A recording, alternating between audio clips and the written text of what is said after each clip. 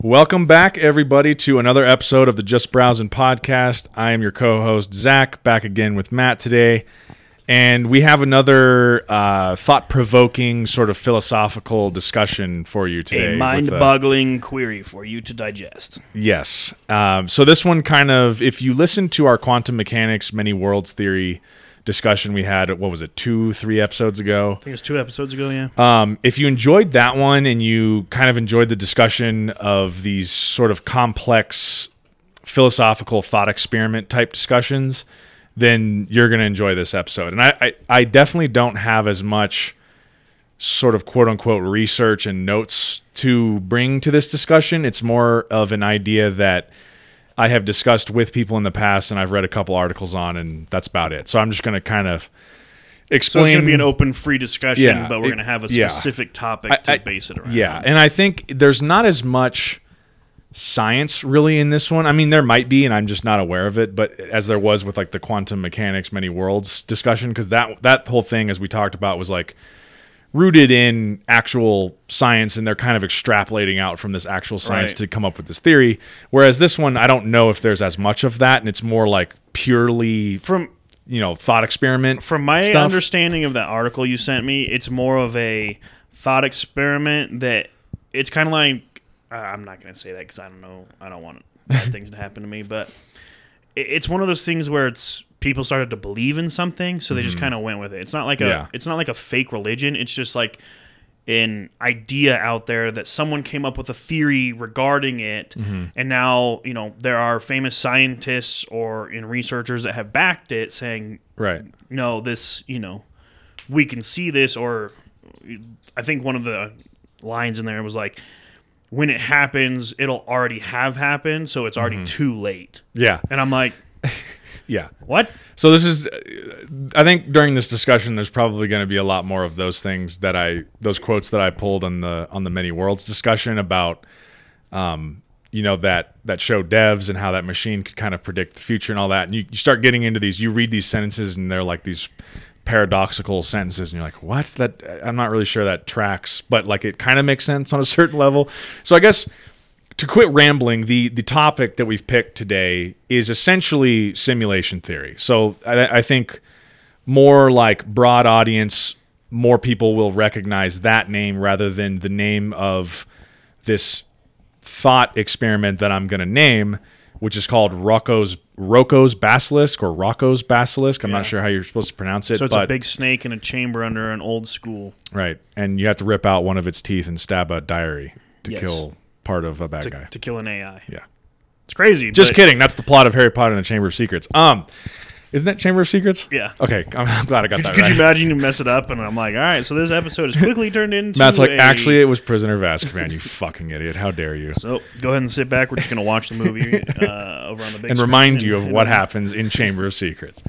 So Rocco's basilisk is, and I think just as kind of like a preamble, this is something that I heard about a few years ago when I was in college, and I ended up talking with my cousin's husband, basically, and he's some sort of a scientist. I'm not really sure what he does. Very, very smart dude. Works with some sort of like molecular biology or something like that. Like I really couldn't tell you what he does. Very, very smart guy. But we went out just for drinks one night on a weekend, and he asked me. A lot of times we would like.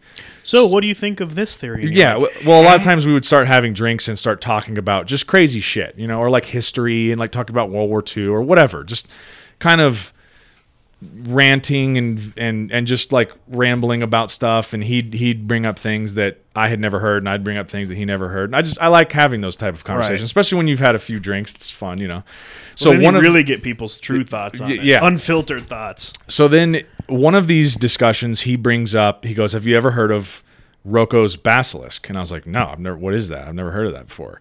And for anyone who has never heard of this before, and the reason why we're probably just going to label this episode simulation theory is I think The Matrix is probably the most popular sort of imagining of this thought experiment. And it's basically the idea that we are living in a simulation, that what you are experiencing as your day-to-day life, the things you see, hear, touch, taste, all that is actually not real. It's being simulated to your mind via some sort of a incredibly powerful supercomputer that is totally sentient, right? So I think a lot of people have seen The Matrix, so I think to just get that out of the way, think The Matrix when we're talking about this, and a lot of people will probably have some sort of an idea of like, okay, I get what you're saying when you're talking about simulation theory. But I don't get what you're saying because it doesn't make any sense. Right. So I think that was like my main background going into this conversation when he brought this up, when he was talking about Rocco's Basilisk,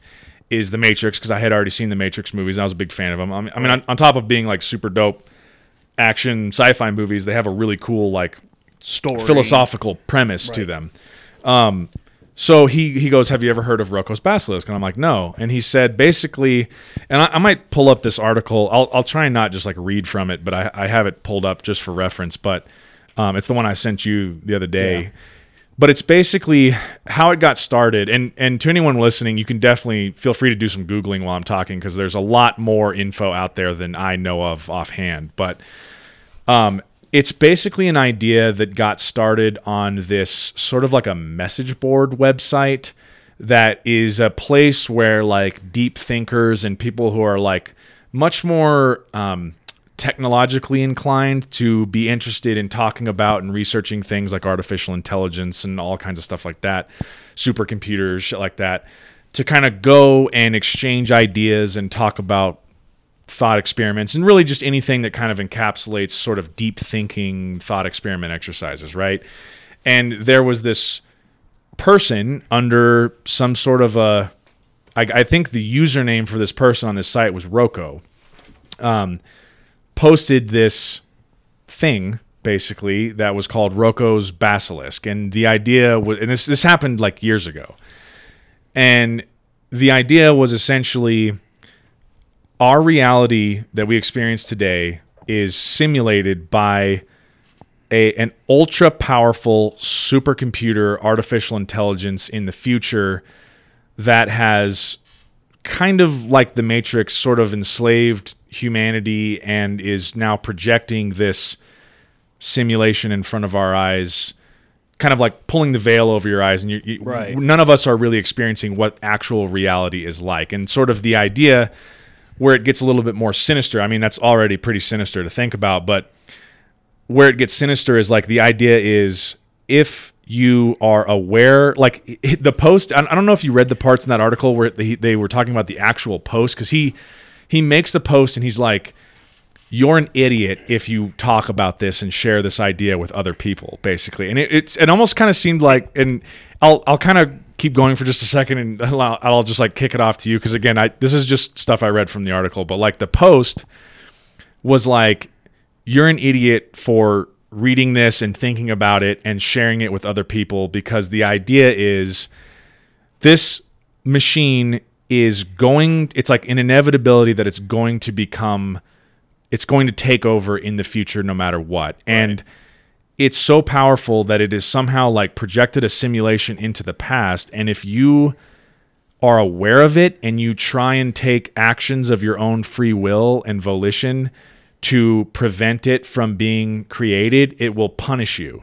And then there's some sort of an idea of how it can, like, since you're living in a simulation, it can kind of like eternally torment you by trapping you in these scenarios. Die, it'll revive you, and then it'll just torment you for eternity. Exactly. Yeah. So like, if you know about it, it's in your best interest to either just stop talking about it and live your life normally, or deliberately like help it become created, is kind of the idea. So that's where it branches a little bit from the Matrix, because I think the Matrix is not really going back. I mean, the simulation in the Matrix is set in the past, but the idea of Rocco's Basilisk is almost like it's a time traveling AI, where like this simulation is going back into the past, and even though it's not created right now, it's going to be in 50 years, and so it's making sure 50 years prior it's putting all of the chess pieces in place so that it eventually gets created in 50 years, kind of thing.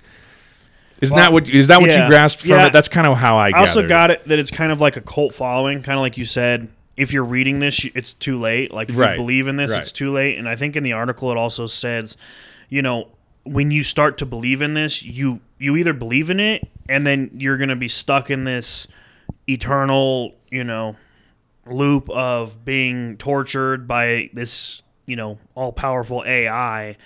But if you don't believe in it, in the article, like, part of it says, yeah, and if you don't believe in it, then you're fine. Like, you're good to just go Right. about your day like nothing ever happened. And I was like, Right. well, you're good at selling people on trying to buy into this theory and this idea. Yeah. And I'm like, I don't believe in this. I don't believe in the idea that there's this basilisk type AI out there that if I die, it's just going to resurrect me. It's going to, give me some more hearts in the video game. Yeah. And then also just going to torture me as I can't get through level 3 or something like that. I just can't see anything like that. So I'm a non-believer in the way of, that article at least. But part of me also takes us back to like the whole predestination and stuff and predetermination or whatever. You can argue that's kind of like a simulation theory, Right. Like when you're born, you already have your life planned out, so you're just running through a simulation. But I don't think I'm going to die and then just get revived and be tortured. So it's one of those, like, I don't know. I don't think I was brought to this earth by an AI, and I don't think an AI is going to, well, I don't want to say that because shit, I don't know. An AI might take me out. I don't know. I was going to say, by saying that, you might piss off the AI from the future, your AI overlord. Well, guess what? If they want to drone strike me, the AIs want to, then you're here too. So True. I guess you better agree now or save me too. So for anyone listening, the article that I sent to Matt that gives a good history and a good encapsulation of what this thought experiment is. It's on slate.com, and if you look it up, the title of the article is The Most Terrifying Thought Experiment of All Time.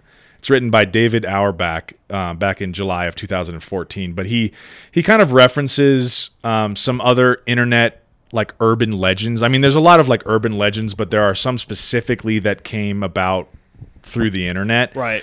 And he references some of them, and this is essentially like an internet urban legend for a very specific niche of like people who are going to this site, and it's called Less Wrong or Less Wrong, and it's a discussion board essentially. And so, I'm trying to just read some of this from the article just to fact check myself because I was kind of just speaking off the top of the dome at the beginning of the episode. But there's this like discussion board called Less Wrong, and a few years ago, this user the user ID was Rocco, postulated a thought experiment. So I guess this is kind of how it goes.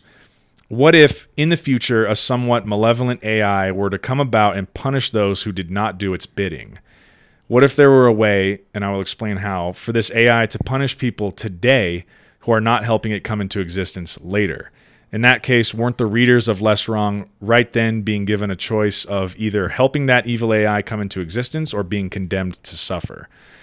And then it kind of like he actually shares the post, and then it goes into the guy who like runs Less Wrong. I keep wanting to say Les Wong for some reason. When I was reading that, I'm like Les Wong, and I'm like, I don't know if that's like a username. Yeah, I'm missing the R. But the founder, his name is Eliezer Yudkowsky. He, I guess, like removed it. So he felt like this thought experiment posted by Rocco became so dangerous and was so dangerous for people, like as an idea to kind of spread through people's minds, that he removed the original post. Right. And I guess the guy who wrote the article was saying, like, I guess the site allows posts about Rocco's basilisk, but like the actual post is no longer there or something like that. It was removed. I think it's a dark post. It's kind of saying like, I kind of took it as this context of there is no God, so there's no heavens or hells, right? So this is the hell of this AI created world. And I mean, it's a dark post. Like I can see how some gullible people can get sucked into this theory and like, oh wow, like it really, that is so true. But I think there's a lot that you can debunk from this theory. And I think like part of it starts with this AI is going to go into the future and then go back and, because you always hear, history. If you go back in time and you change the outcome of history, we have no clue what's going to happen, right? I don't care how powerful this computer is going to be. If we're 50 years in advance and we have this AI and it wants to go back in time and punish me and you right now for not doing that, what if, one person from listening to this podcast starts to believe in it and help the AI get created, but it punishes us before this episode, and that person doesn't get their job done, and therefore the AI never gets created. Yeah. So I was just kind of skimming through the article a little bit too, and the author calls out like what freaked the guy out, that Yudkowsky guy, or however you pronounce his name. I'm sorry, I'm probably butchering that, but what freaked him out was that this community is a community of people who are basically either incredibly fascinated by or like openly hoping for the singularity at some point, right? Like the singularity meaning computer technology and just technology in general becomes so advanced, it reaches this point where it becomes sentient and it is no longer beholden to humans. It's its own separate form of life, and it can make its own decisions of its own free will.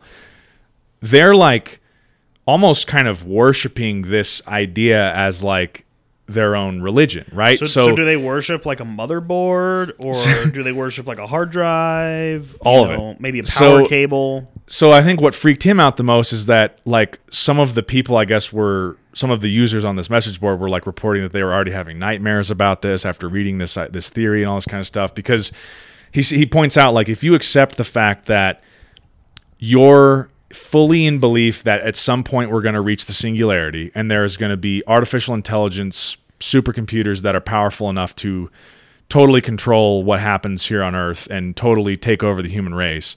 The question then becomes, are those artificial intelligence going to be benevolent or malevolent? You know what I mean? So this Roko's basilisk idea is like the malevolent take of it. It's like and that's what I think it's the dark side of. Yeah, and I think that's what everyone's concern is when you talk to guys like, before he died, Stephen Hawking had lots of thoughts on artificial intelligence. Elon Musk has lots of thoughts on artificial intelligence. A lot of these like big time thinkers who are either like, business tycoons or scientists or philosophers or whatever, who come out and make public statements or publish papers about artificial intelligence. A lot of them, their main concerns are like, is this thing that it feels like we're kind of inevitably racing towards going to ultimately be a good thing for humanity or a bad thing for humanity? Because it could go either way. I mean, it could end up, once we do create artificial intelligence,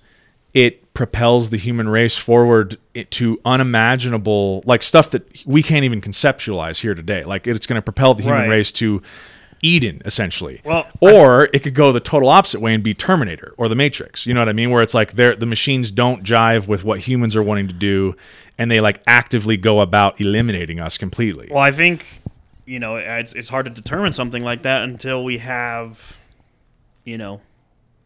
how can we determine that until we have that happening? And that's the thing. Maybe this analogy is bad, but the Native Americans before, the Europeans traveled over in the early, thousands, they probably weren't planning for, they didn't even know about people across the ocean. They didn't even know the ocean for some of the tribes existed, so it's not like they could have planned for it. Yeah.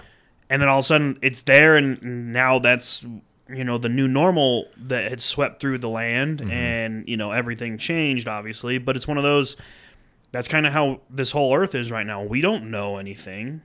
And all of a sudden you're telling me like an AI just gets built. I mean, and I like to think if we build an AI, we can, monitor and keep it. It's not going to be like Transformers where I plug an AI in and it comes alive and an electrical wave goes around and all of a sudden my monitor's up, walking, shooting little rockets at me. It's not going to happen.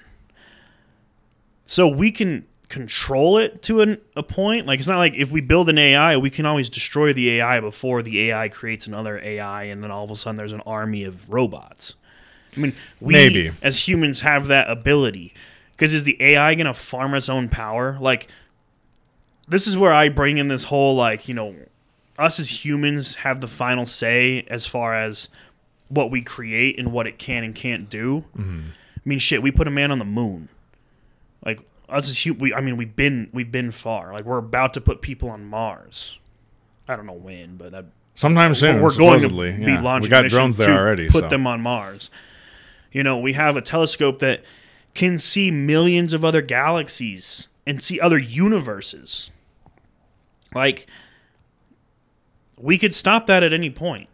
So it's as easy as an EMP dropping somewhere, an electrical grid going out, and the idea and concept of AI is just wiped out. That is true. I think that would probably be like the silver bullet to an AI would be an EMP, because it's totally dependent on electronics, Right.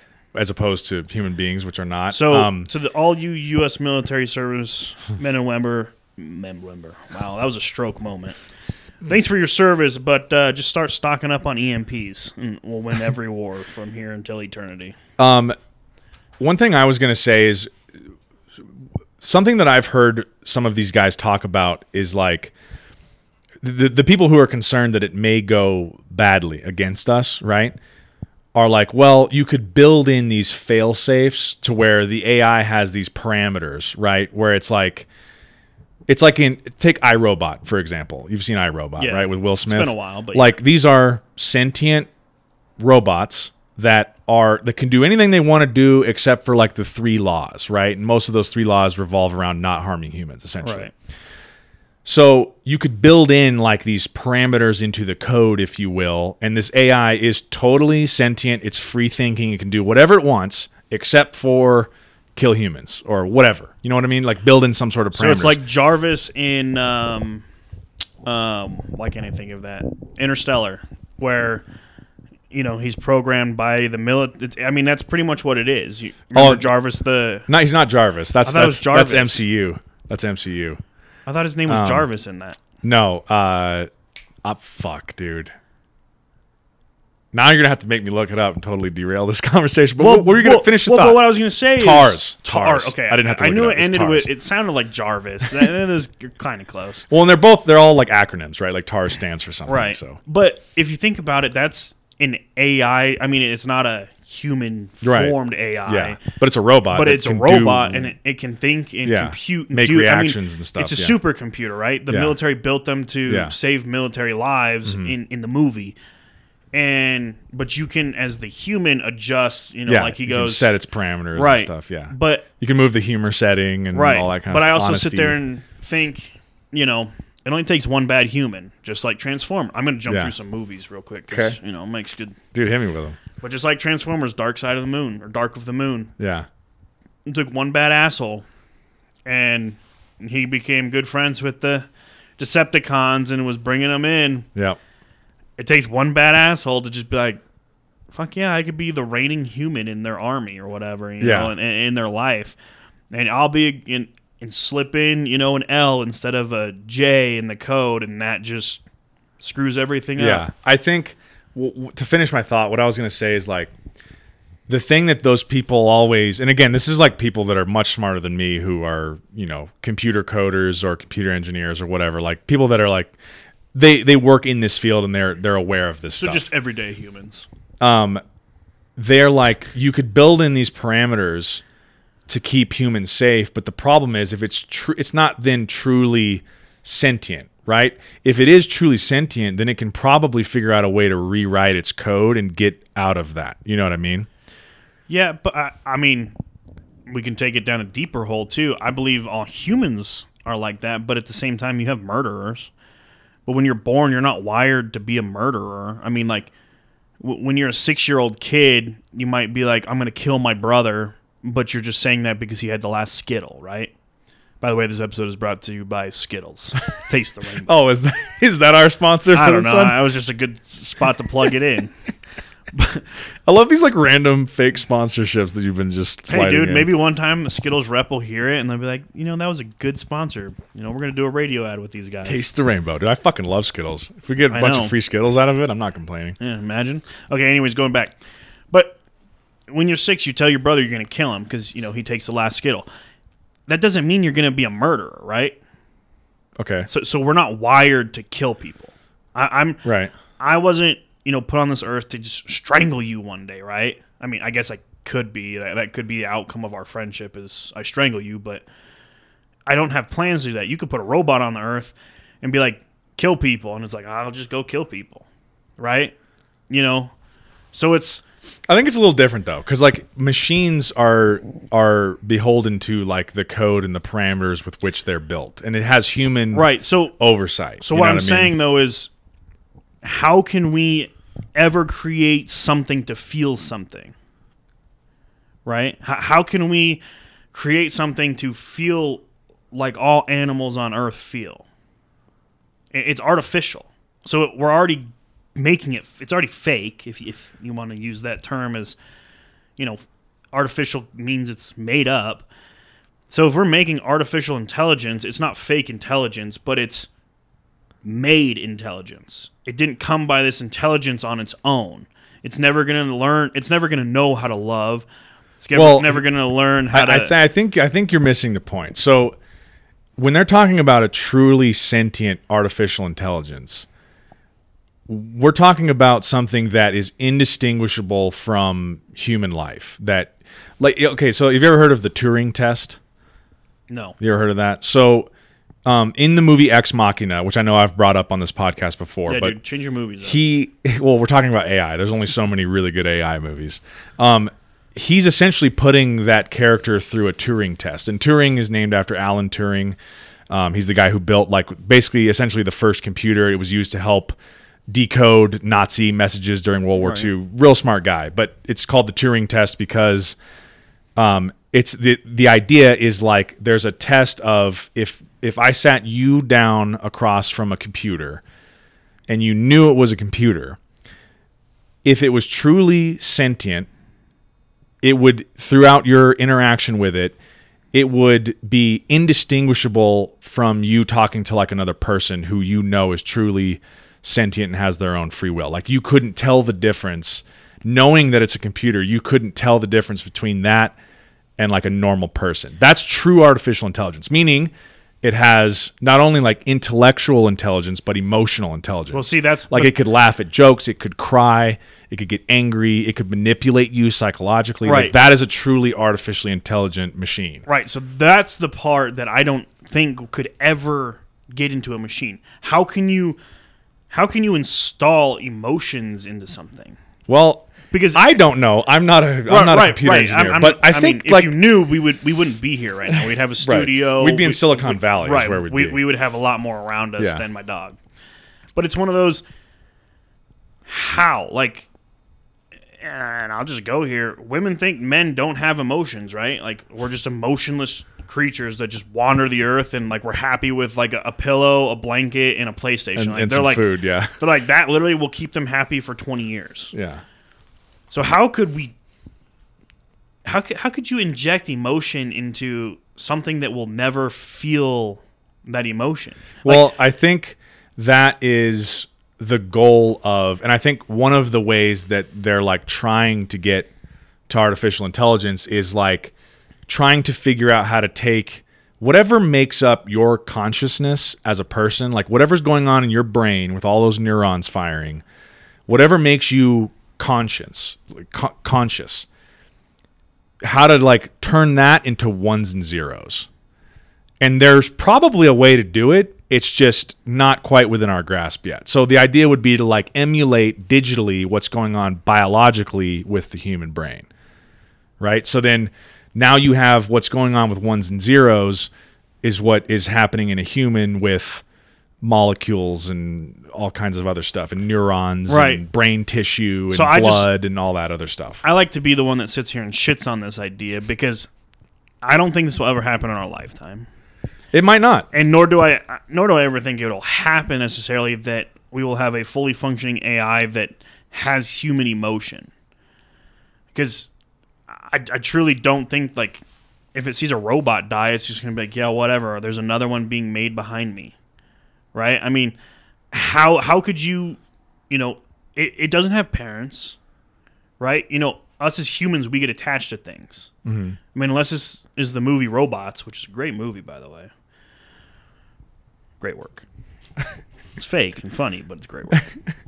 But I just don't see how, and because we don't have anything like this, but how will my computer to be able to emotionally, and I know that's a kind of a bad example, but we don't have anything in real life right now that could be used as a good example. But how is my computer going to be able to emotionally support me by having a conversation with me and understanding those emotions? Because if it might understand the words I'm saying, I'm not saying we won't have something that will be able to communicate with us like that, but feel emotions. Like, I'm sure you felt this. I know I have that like gut wrenching where your gut gets tied in a knot because you just have that gut feeling that something bad happened, or maybe it's like anxiety. Right, you get pissed or something, and it's just like, your emotions take over and control your body a little bit to where you're like, a computer will never have that, because I don't think you can teach something that. It's well, see, I would say never say never, because I'm going to say never.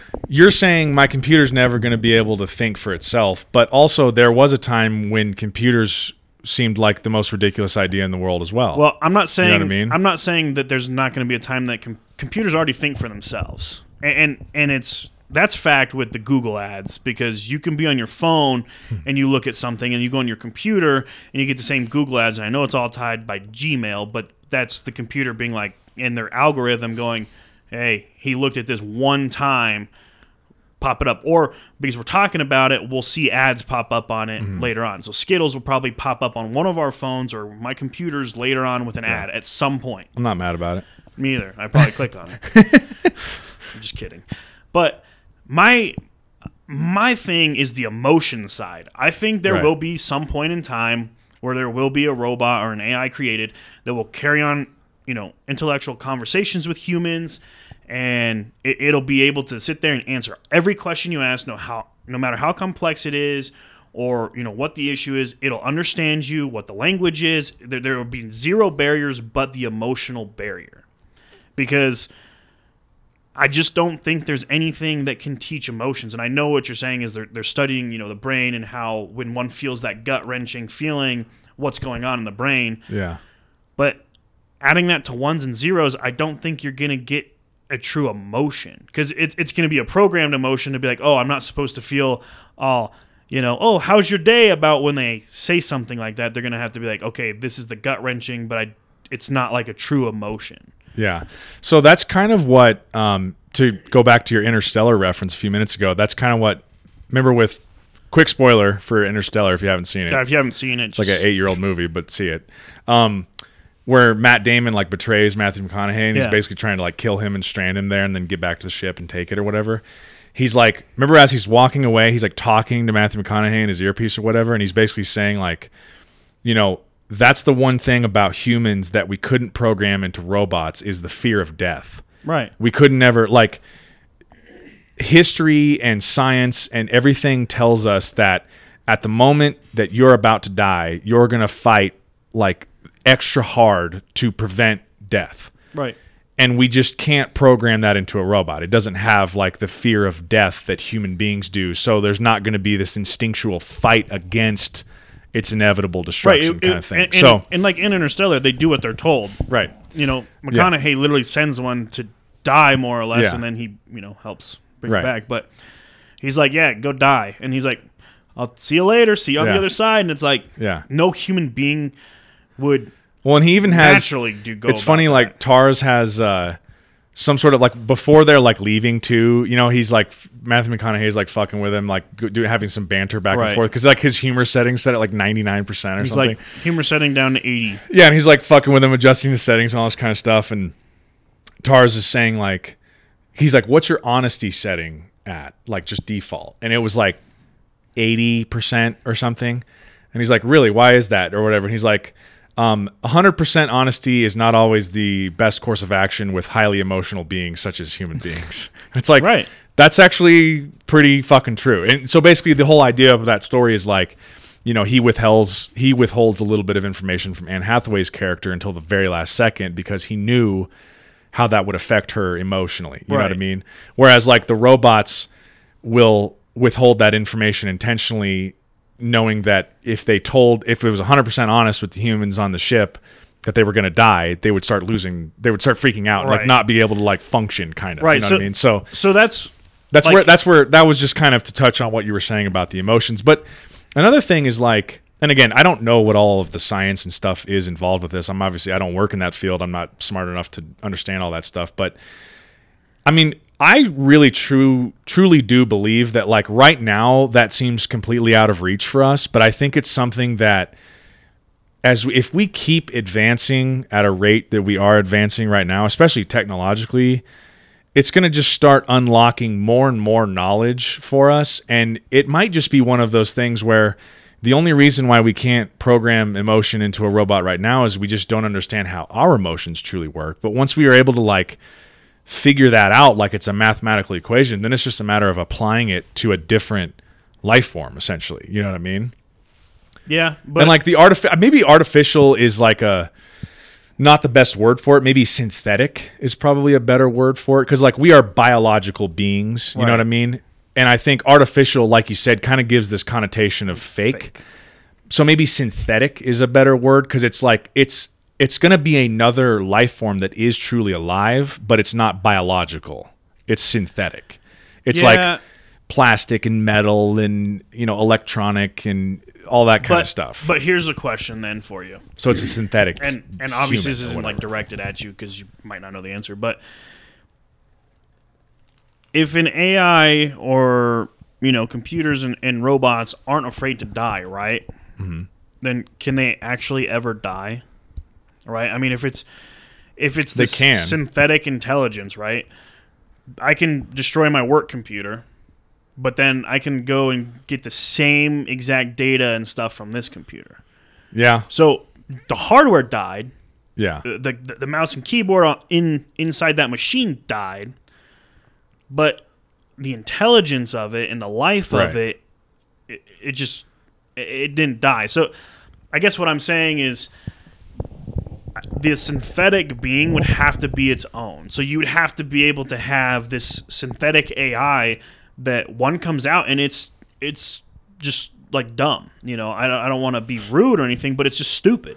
You don't want to be rude to this. I don't want to be rude to this fake thing, fake artificial intelligence. 100 years, but which that would make it. Otherwise, if they all come out and they all have the same knowledge, when one dies, you're just replacing it with another. So when your phone dies, you replace it with a newer model. Well, and that's the idea of people trying to chase immortality through artificial intelligence. So, like, if you could, hypothetical scenario, it's like a Tony Stark where he has. If you could download everything that makes you onto a computer, and it was stored somewhere in the cloud, so you could access it from any computer terminal or phone anywhere in the world that has access to this cloud, and you could just re-download that information onto a USB drive and plug it into another body, you'd never die, right? I mean, the thought of you would never die. As long as that cloud and that storage of all of your data that makes you is accessible, then you could go on living as long as there are new bodies and people to plug you into this new body. So that's the idea of like altered carbon,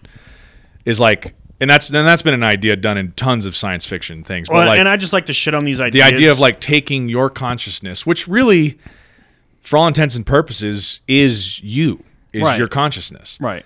If you could take that, download it, and then just, it's like taking a PowerPoint from your laptop at home and plugging it into a computer at school. It's like that PowerPoint's not dead because you've taken it off of your computer. You know what I mean? Right. Like it's on that USB. You can take it to the computer at school, and that's just your consciousness. You can just plug it in, and now it's on this new thing. At what point do you have to take that? Because, and again, we're not doctors, we're not scientists, but at what point does a human being become dead? Is people are like, it's the heartbeat. It's like, well, not really the heartbeat, because a heart attack is your heart beating off rhythm or skipping beats, which means technically it's not beating. It's when your brain It's when the brain finally shuts down. Right. Yeah. So when your brain shuts down, there would be nothing to down. Like, you're done. Like, everything is lost. But if that information was stored before that happened elsewhere, and it had everything that you knew and experienced and felt all the way up until that moment, then all you would be when you were loaded would be a memory. But if you're that person, if you're a memory all the way up until the last second, and you're totally sentient and you can create new memories and have new experiences, it's just you as of 30 seconds ago, now moving on with life, and there's this weird little blip where you died. Bloop. Oh, hey, look, I'm alive again, Like guys. there's this 30 seconds that I can't really remember. It's a little bit fuzzy, and they're like, "Yeah, you died. We just put you in another body, actually." You're like, damn, I got some good knees. Thinking I could try out for the league now, and they're like, no, they're fake. So we've kind of spent this whole conversation not talking about simulation theory, but we've been talking about artificial intelligence, which is essentially where the simulation theory comes from, because it's the idea of at some point either, I guess if we take the Matrix story, Right. the artificial intelligence not at some point has been created. It already has been created. There's this war that's been fought between humans and machines. We lost. And now they're kind of using human beings as batteries, essentially. And all the human beings who are actually alive are not experiencing what is reality. They're experiencing a simulation, which is called the Matrix. Right. That's the idea there. Now, there's this Rocco's Basilisk thing, and then there's people who, I don't know if the people who are like modern day simulation theory sort of people who buy into that, if they're like Rocco's Basilisk people or if they're Matrix people. I don't know if there's really much of a distinction. And I also don't, this is why, like I was saying, I didn't come with a bunch of prepared notes the way I did with the many worlds theory. Is I don't really know what they're basing that on. Well, I people think, who buy into that, other than like it's a cool sounding idea, I don't really know if there's any evidence for it. Maybe you know this will help a little bit. Part of the article talks about you have this choice. You can either pick box A. Oh yeah, we should talk about that stuff. Box A and B, or just box B. So you either get to pick both boxes or just one box. And I think they were using like $1,000. You're guaranteed if you just take box B. But if you take both boxes, you're not guaranteed anything. Do you want me to? Should I just read it right here so we can get it right? So we can, because I'm glad you brought that up. Because I don't think I could. Because I think that helps identify more of the simulation. Like, so just read what it is, and then I'll tell you what I was thinking about it. So he's saying in the article, this doesn't explain why Rocco's Basilisk is so horrifying. That requires looking at a critical article of faith in the less wrong ethos, timeless decision theory. So timeless decision theory is a guideline for rational action based on game theory, Bayesian probability and decision theory, with a smattering of parallel universes and quantum mechanics on the side. So there you go. There's our connection to our previous podcast. So timeless decision theory has its roots in the classic thought experiment of decision theory called Newcomb's paradox, in which a super intelligent alien presents two boxes to you. Okay? So everyone pay attention. The alien gives you the choice of either taking both boxes or only taking box B. Those are your two choices. If you take both boxes, you're guaranteed at least $1,000. If you take just box B, you aren't guaranteed anything. But the alien has another twist. Its supercomputer, which knows just about everything, made a prediction a week ago as to whether you would take both boxes or just box B. If the supercomputer predicted you'd take both boxes, then the alien left the second box empty. If the supercomputer predicted you'd just take box B, then the alien put the $1 million in box B. So what are you going to do? Remember, the supercomputer has always been right in the past. So it's saying this problem has baffled no end of decision theorists. The alien can't change what's already in the boxes, so whatever you do, you're guaranteed to end up with more money by taking both boxes than by taking just box B, regardless of the prediction. Of course, if you think that way and the computer predicted you'd think that way, then box B will be empty and you'll only get $1,000. If the computer is so awesome at its predictions, you ought to take box B only and get a cool $1 million, right? But what if the computer was wrong this time? And regardless, whatever the computer said then can't possibly change what's happening now, right? So prediction be damned, take both boxes. But then the maddening conflict between free will and godlike prediction has not led to any resolution of Newcomb's paradox, and people will call themselves one boxers or two boxers depending on where they side. Okay, so let's kind of take that apart a little bit. So you have this, for the sake of this, it's not an alien, it's a supercomputer for our discussion, right? This is Newcomb's paradox, and this kind of goes in with the idea of a supercomputer and simulation theory and all this kind of stuff. So I'm going to read through this slower this time just so I can conceptualize it, and maybe you can conceptualize it along with me and we can talk this through. So the supercomputer gives you two boxes. It's you and the supercomputer, two boxes. Okay, A and B. You have two choices. You can either take both as your choice, or you can just take box B as your choice. That's it. Those are the only two choices you have. If you take both boxes, you're guaranteed $1,000. If you just take box B, you aren't guaranteed anything. Okay, so the supercomputer who knows everything made a prediction a week ago as to whether you would take both boxes or just box B. If the supercomputer predicted you'd take both boxes, then the alien left the second box empty. If the supercomputer predicted you'd just take box B, then the alien put the $1 million in box B. So I guess what you have to go on is, what do I think the supercomputer predicted I would do? That determines what's in box B, right?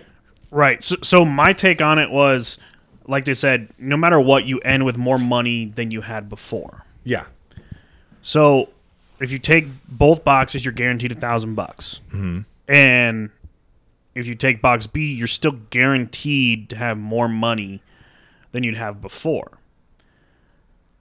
But so my thought process on it was, well, if I'm getting two boxes, right? Because either way, it's box A or box B, or so you either get A and B or you get just B.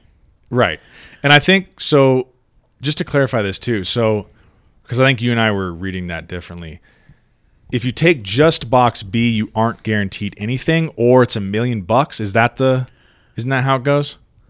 I think it's if you take both boxes, you're not guaranteed anything. Okay, or here. If you take box B, you're guaranteed. Here, let me read it again, because I think we're reading that differently. So if you take both boxes, you're guaranteed $1,000. So if that's your choice and you're saying I'm taking both, you get $1,000. Where are you at on the page? I am. It's not going to help me because there's 48,000 ads on There's the a lot of page. ads. It's hard to. Here, I'll scroll up to the very top. Okay, let's scroll up to the very top.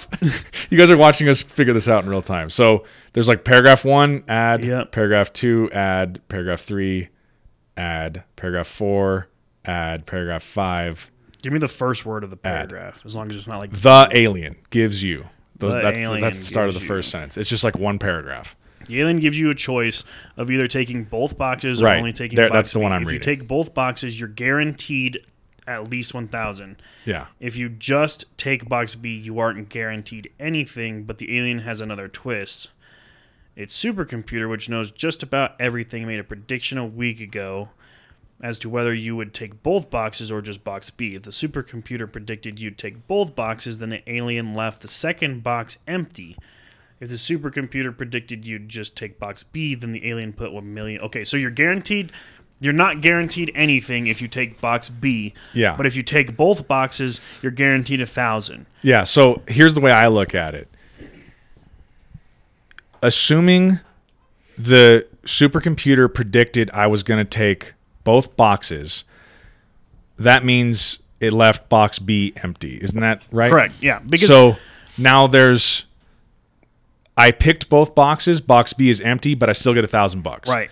But If you picked box B, you would have gotten $1 million. right, if the supercomputer had predicted that I was just going to go for box B and not both boxes, there's $1 million in box B. Right. So that's what you have to think. What do I think the supercomputer thinks I'm going to do? And Right. then make your decision based on that. Or you just go, I'm going to go low risk, low reward. I'm taking both boxes and I'm going to walk away with my $1,000. Right. So logically, your brain goes, take both boxes. You have Yeah. double the chance, right?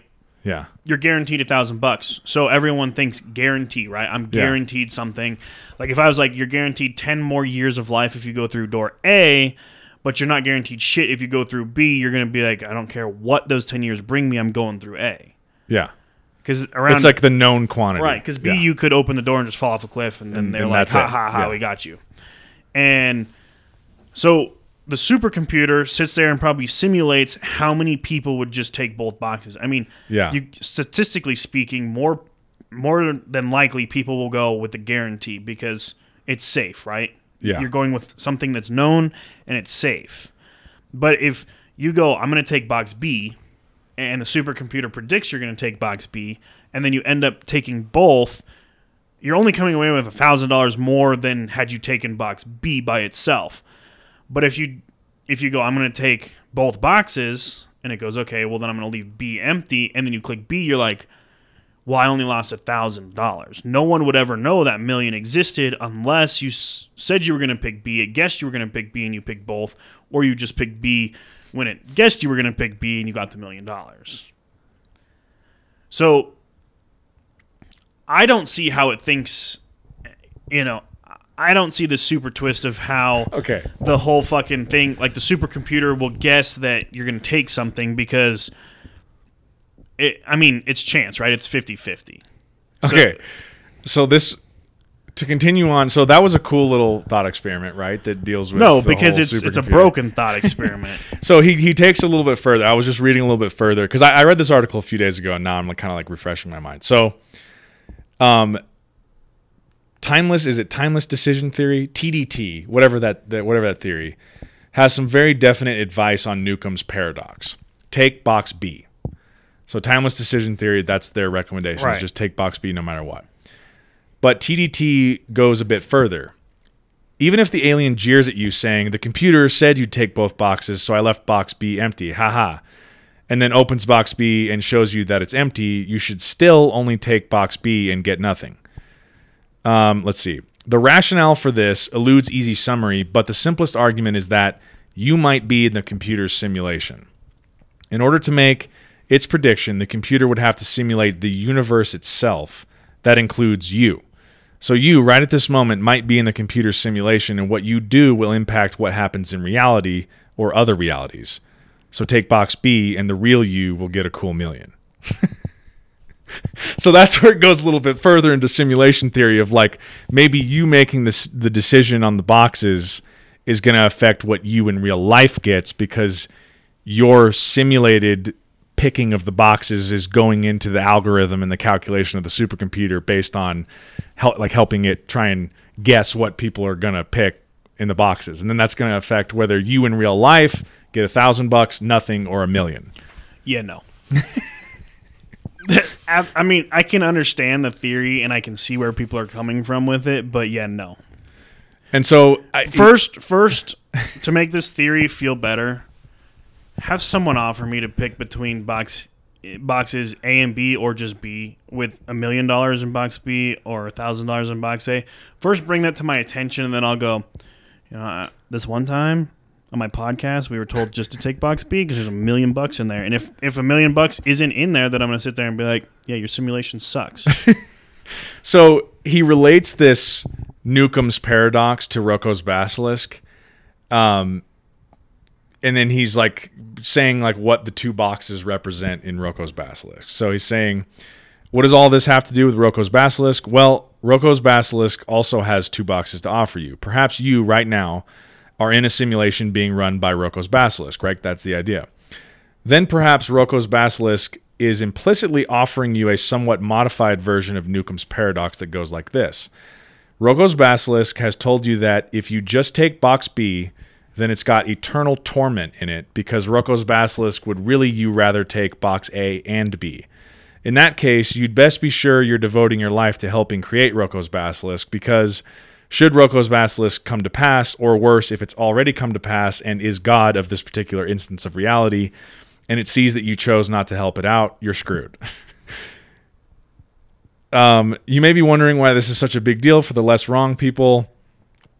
Given the apparently far-fetched nature of the thought experiment, it's not that Rocco's basilisk will necessarily materialize or is even likely to. It's more that if you've committed yourself to timeless decision theory, then thinking about this sort of trade literally makes it more likely to happen. So that's what we were talking about at the beginning. Right. After all, if Rocco's basilisk were to see that this sort of blackmail gets you to help it come into existence, then it would, as a rational actor, blackmail you. The problem isn't with the basilisk itself, but with you. Udalowski doesn't censor every mention of Rocco's basilisk because he believes it exists or will exist, but because he believes that the idea of the basilisk and the ideas behind it is dangerous. So sorry for doing a lot of reading on the article, but that guy just puts it into words better than I think we were doing. Well, that's because he is trying to understand it where I'm debunking it. I'm sitting here going, I'm not in a simulation. Otherwise, this is a real fucked up Sims 4 adventure. So I think it was kind of cool that thank you for reminding me about the Newcomb's paradox part of that article because I had totally forgotten about that. So like he's he's relating the Newcomb's paradox thought experiment to the Rocco's basilisk thought experiment of like, what if we're in a simulation and these are your options kind of thing. So like your options are like either to comply, Right, but in the basilisk, if you're aware of it, to comply and help this thing be created eventually, or to not and risk eternal torment in this simulation, basically. right, but if you put it in the box type, analogy with basilisk, you're in essence taking, I'm going to help it, but I'm also getting box B, which is eternal fucking shit. So you're just like, yeah, I'm going to help you torture me for the rest of my life. Yeah, but I think the hope is like by helping it, maybe you're on its good side, I guess, so instead it'll of like torture acting. you just like every other day and not every day. I don't know. See, it just. Okay, how do you feel about this? What interests you more, simulation theory or free will versus determinism, in that discussion that we had on that? Well, like I said in that episode, I do partially believe in like predestination, which in the scientific world is determination. Yeah, determinism. But I also believe in the free will of my predestination. I don't think when God created me, he said on, 11/8 of 2021 at 8:47 p.m., he's going to sit in this very room in this exact location at XY, 12.111111, with this exact human being, with the exact dog and everything in this room and in the universe right now. And that's the decision he's going to make. I didn't think when he was writing my life out, he's like, that's what he's going to do. I think it's more of this is your path you're going to go, or like this is the life you're going to live, but I'm giving you, 100 different paths to take, and you get to pick your journey. Yeah. So it's kind of like the comparison is like, if you were going to leave here and drive to my apartment, you're eventually going to end up at my apartment, but how you get there is up to you. Right. You could take the highway, you could take back roads, So whatever you want to do. The end goal is, the end goal of life is to die, in essence, right? That is the end goal of life, because there's I don't know about goal, but it's the end point. But it's the end point in life. Yeah. Okay, so, I want to die happy, so I guess that's my end goal. Yeah. But death is the end point. Mm-hmm. But from the day I'm born to the exact second I die, I don't think I was determined to do anything besides get from A to B, with maybe certain things in my life, like big things in my life that took place. Maybe that was a little more predetermined, but how I got to everything is different, right? So I believe more in like the free will of my predestination. So I get to choose how I get to the end point of my life, knowing that God gave me, hey, these are your choices. Do what you want with them. You're going to get here no matter what. Yeah. I got another question for you. You've seen The Matrix, correct? Psst. Zach, does the simulation divide by 0 if I don't pick a box and run away?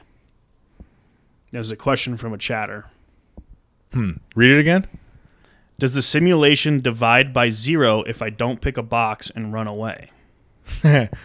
I think you run out the door and find yourself right back in the same room, faced with having to pick a box. So the door you're in its simulation. So the door would just lead to the same room. Yeah, so you can't run away. And as you open the door, you would see yourself standing in the door. Yeah, it just rebuilds the simulation immediately. Because the idea is you're probably in this supercomputer simulation, so it's not going to let you out of making a decision.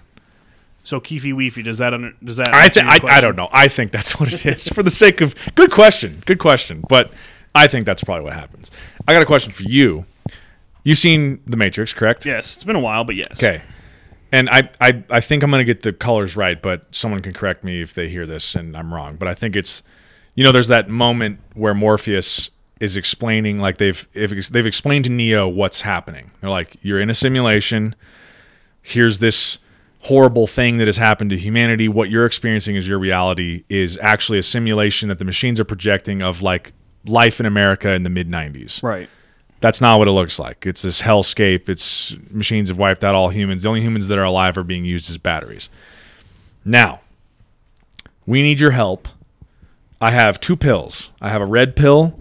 If you take this pill, you are awoken from this simulation, and you will be, the veil will be lifted from your eyes, and you will now be in the real world where you can help us on our quest to defeat these machines. But it's going to really fucking suck.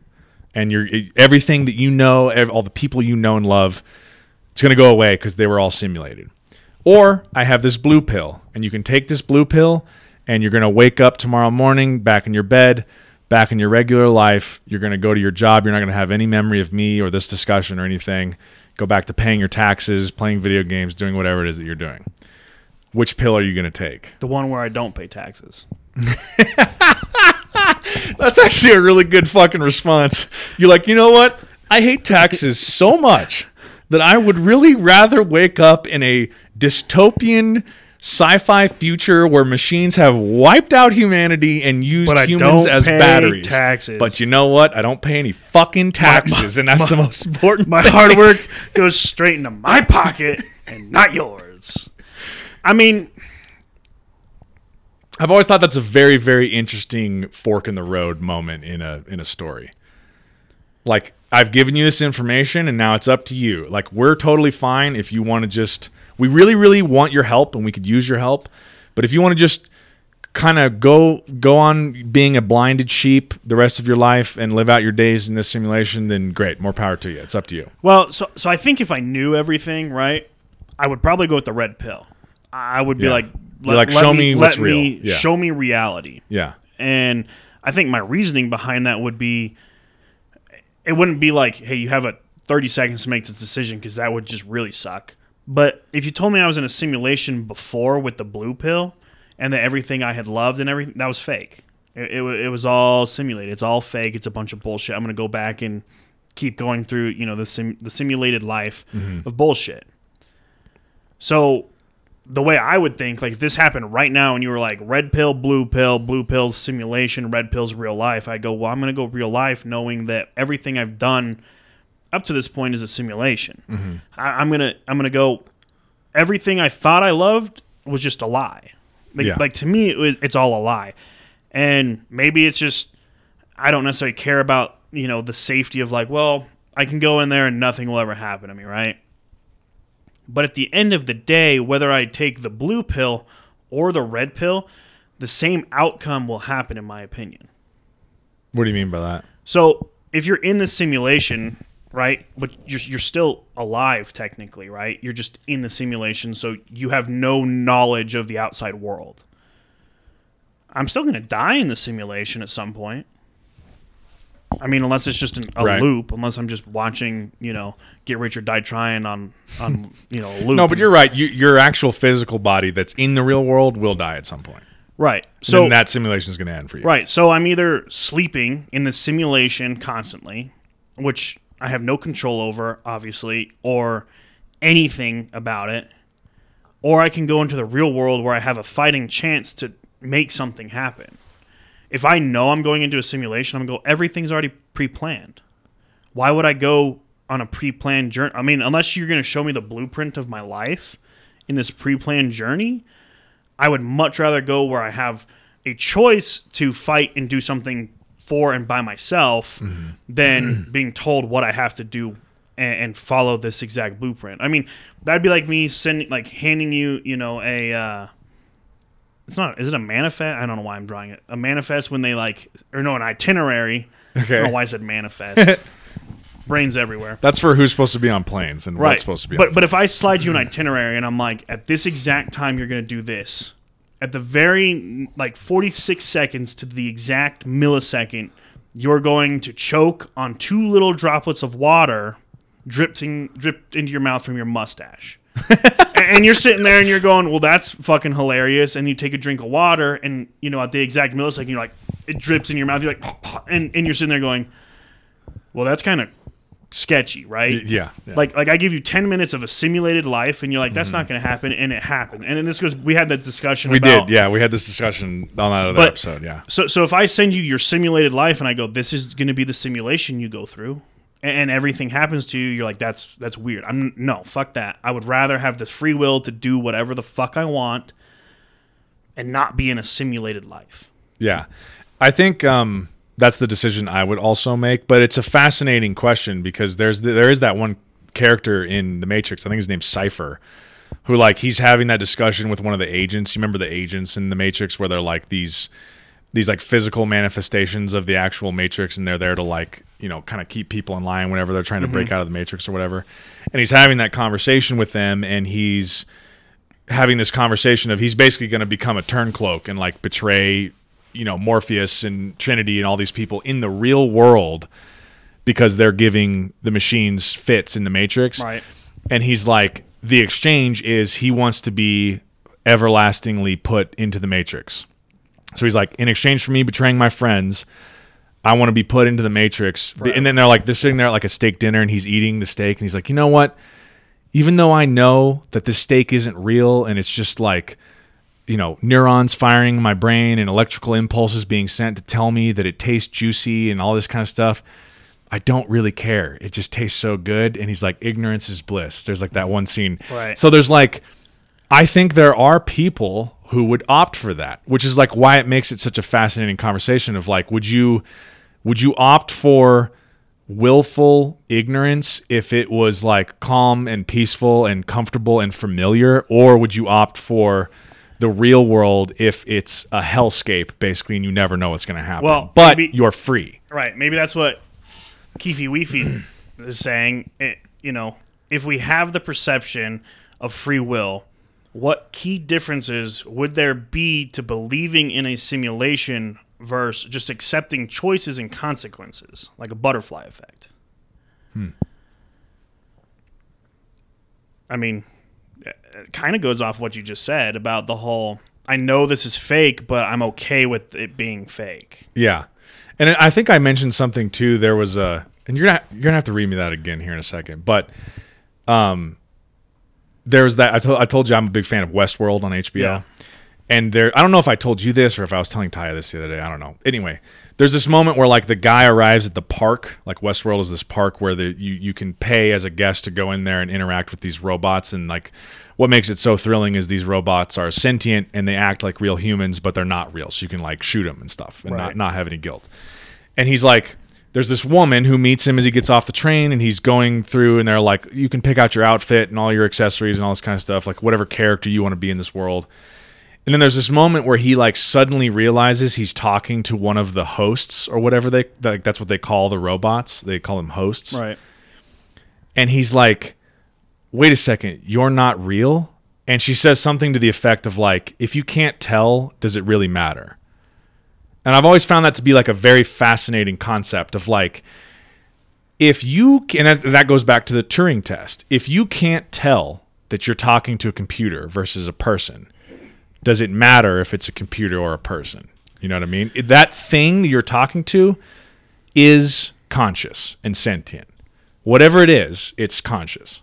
I think, well, I won't dive back into the whole emotion thing, but I think it does matter in a way. I mean, you ever called for tech support and you get like the, you know, press 1 and you go through like all of this, and they were like, yes.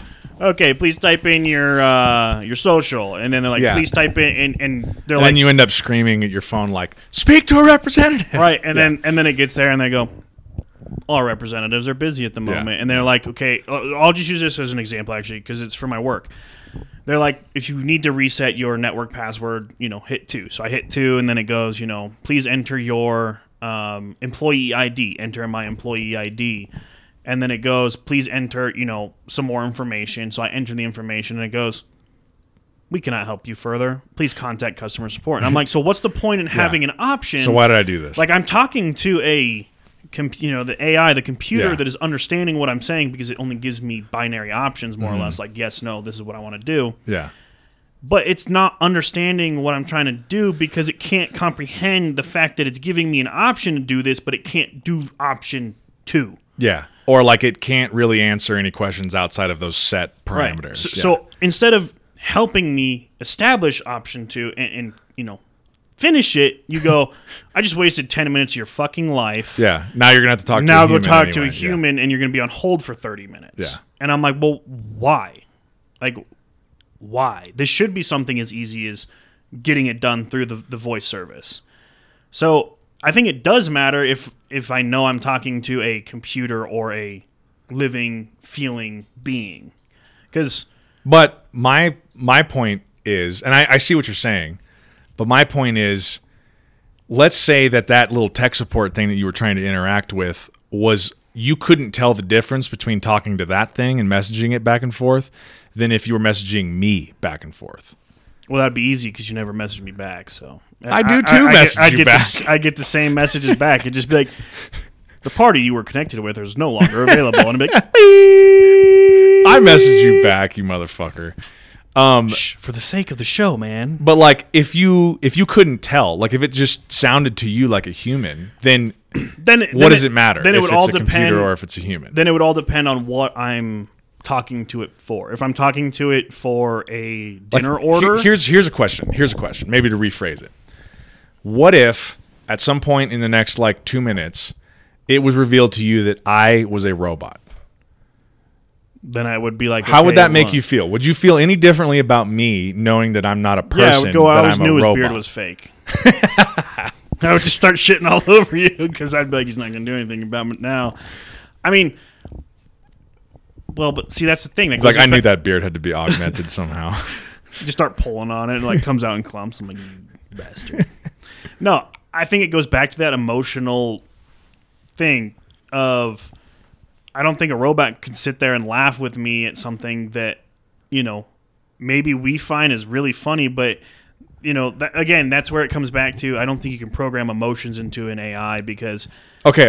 What we like, that joke I told you before the show is really fucked up. Yes. But we both laughed because it has that comedic feeling.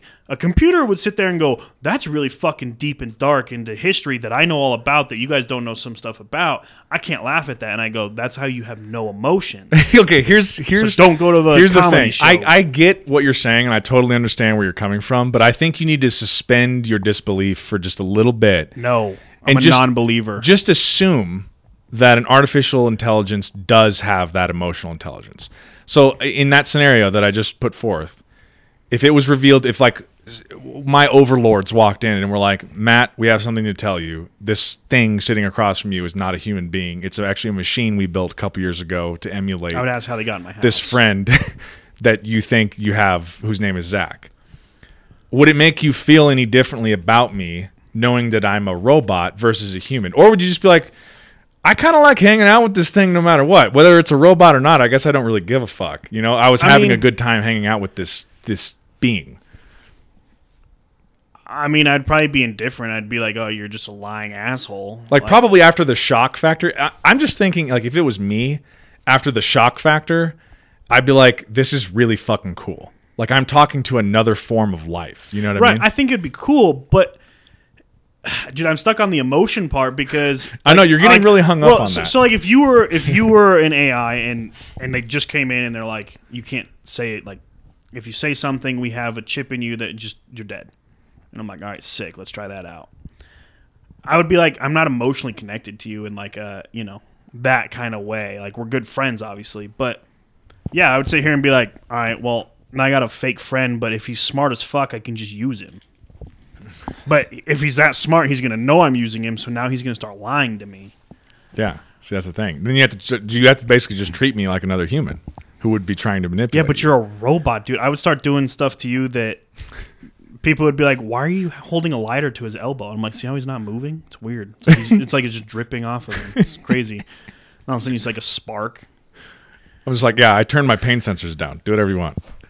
Like, oh, I have replacement parts. You had nerve endings installed when they created you? And yes, dude. And then I'd be like, oh, so back when we were on the fucking playground in 4th grade, you were a fucking midget or a baby, in the midget sports, and I'm not saying that as a little person's term. I'm saying that it's the midgets, the 6-year-olds. Yeah, no, but like a small robot. Right. So the robots were like, fuck all the other 6-year-olds. We're gonna make this giant ass 6-year-old, and then we're just gonna keep growing. I mean, think about it. You were huge when we were kids, right?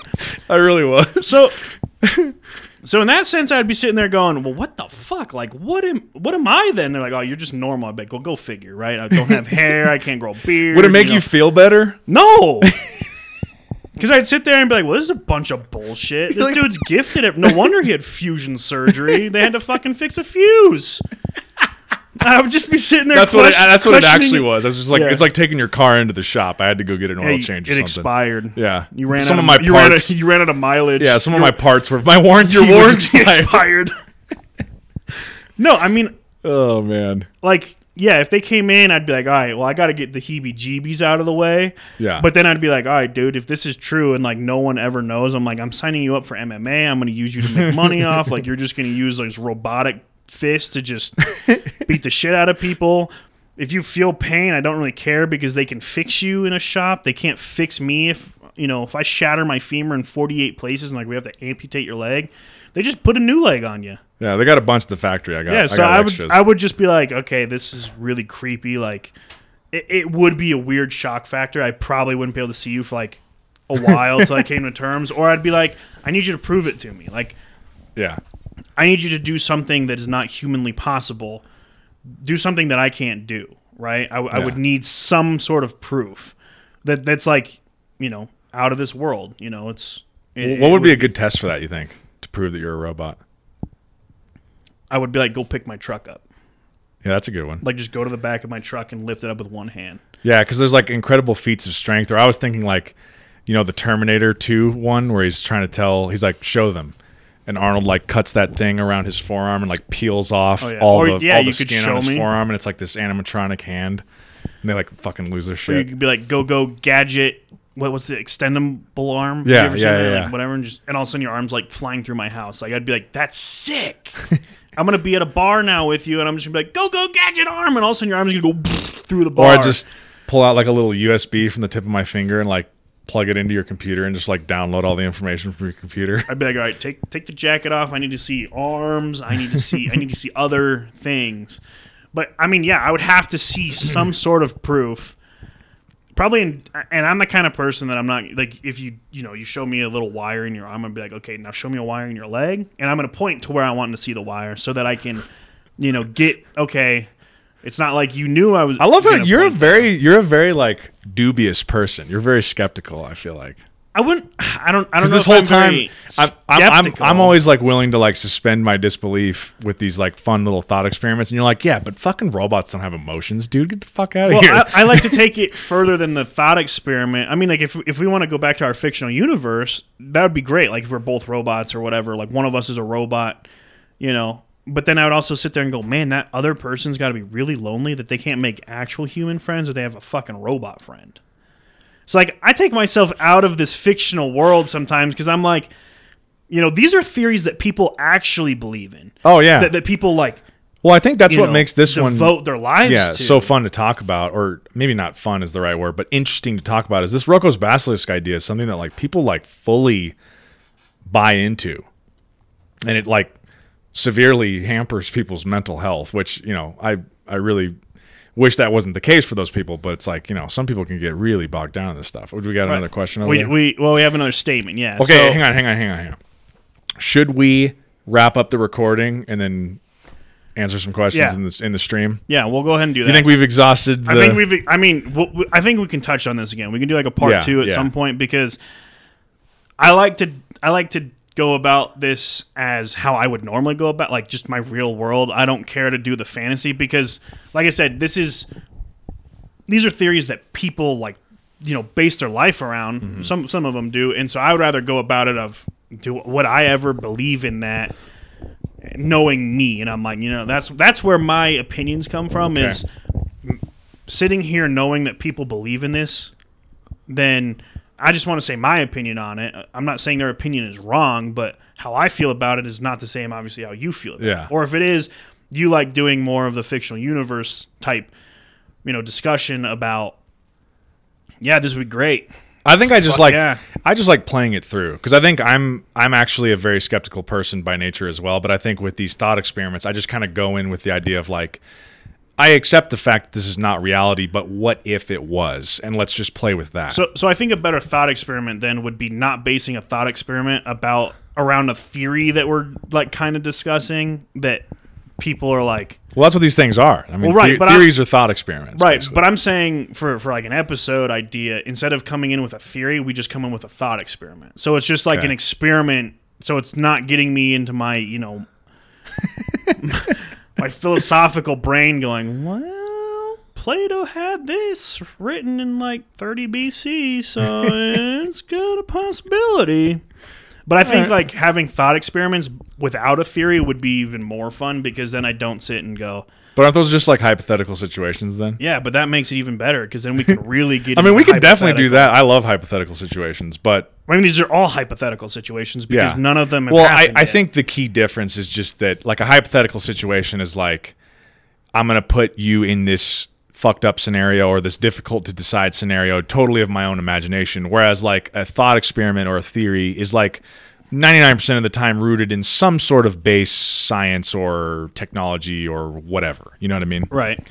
Because that's kind of where the quantum mechanics, many worlds theory thing comes from. That's where this simulation theory thing comes from. Again, I think we should kind of like, I would like to go do some more research on this and come back and maybe revisit this in the future because I don't know enough about the building blocks of the science of this belief like I did with the quantum mechanics, many worlds theory thing. Like I can make that leap from like, okay, here's their building blocks of the quantum level physics that is actual science, and then Right. here's where they're leaping to for this thought experiment. Whereas like simulation theory, I'm like, I mean, it's all kind of just predicated on like we're assuming we're going to get to a supercomputer at some point, which like it's not here yet, so it's a little bit tough to. I don't know how they're it's exactly harder- leaping from that to everything's a simulation. Right. It's But harder again, to- maybe it's just me. I don't know enough No, about like where all this comes from. You I know think what it's mean? harder to put into theory something that is like we don't know if this exists yet in terms of, or if it will exist in 50 or 500 years. Yeah, like we don't know when this is coming. I think it's easier to believe in the If many it's worlds theory type discussion because it's not necessarily like we're building something. It's does like- it's- this exist? Yeah. Just to the left of There's where like we're here's this currently stuff at. that we know is here. What's Right. maybe next to it, Right. That we just can't see, Right. So Yeah. that's where I can get more into Yeah. those theories and be like, well, I do believe, Yeah. in certain things like that. But something where humans create something, until we create it, the theory of what it can and can't do, that's where yeah. I'm like super skeptical. Yeah, and- it's just and that. It's just bringing all that. theory, yeah. But Okay, so I think with that, we should wrap this up, and then we do have some thoughts and questions and comments coming in the stream. So yes, I think we might hop out of this because I think if we just keep going in the recording, this might get even longer than it already is, and we've Yes. already gone an hour 25. So anyway, thank you to everyone who has listened this far. We really appreciate it. Hopefully you've enjoyed this discussion as much as we have. Do some Googling on Rocco's Basilisk and simulation theory, and if you find this stuff as interesting as I do, then hopefully it'll make for some really good reading. And if you come up with some interesting additions to this conversation, then please reach out to us on any of the social channels. and feel free to swing by on our Twitch live Yes. stream where we're currently, airing this live. Yeah. You can chat with us. And that's where we're getting some of these questions in. you For know, those of you who are listening to the recording. We do a little bit of chatting before we do the recording and Yeah. afterwards. So feel free to scoop in, drop your opinions, your thoughts. We'll definitely discuss anything with you. Just another avenue to, actually talk with us in person. Yeah. Um, Yeah. and- Kind of and real do it time quickly interaction. But yeah, thanks for tuning in, and hopefully you guys enjoyed this episode. Yeah, hopefully. So I think again the best place probably to start is the Podbean page for Just Browsing Podcast, and then from there we have links and info on the Facebook page, the Instagram, the Twitter, the email, all that kind of stuff. So go there first. Podbean.com. I think it's just podbean.com/just browsing or browsing. something, right? Yeah. So I mean, you could probably just You can literally just go into there and then Discover search, type in just yeah. browsing, and you'll know. and you'll find us. So start there and reach out. We would love to hear from you.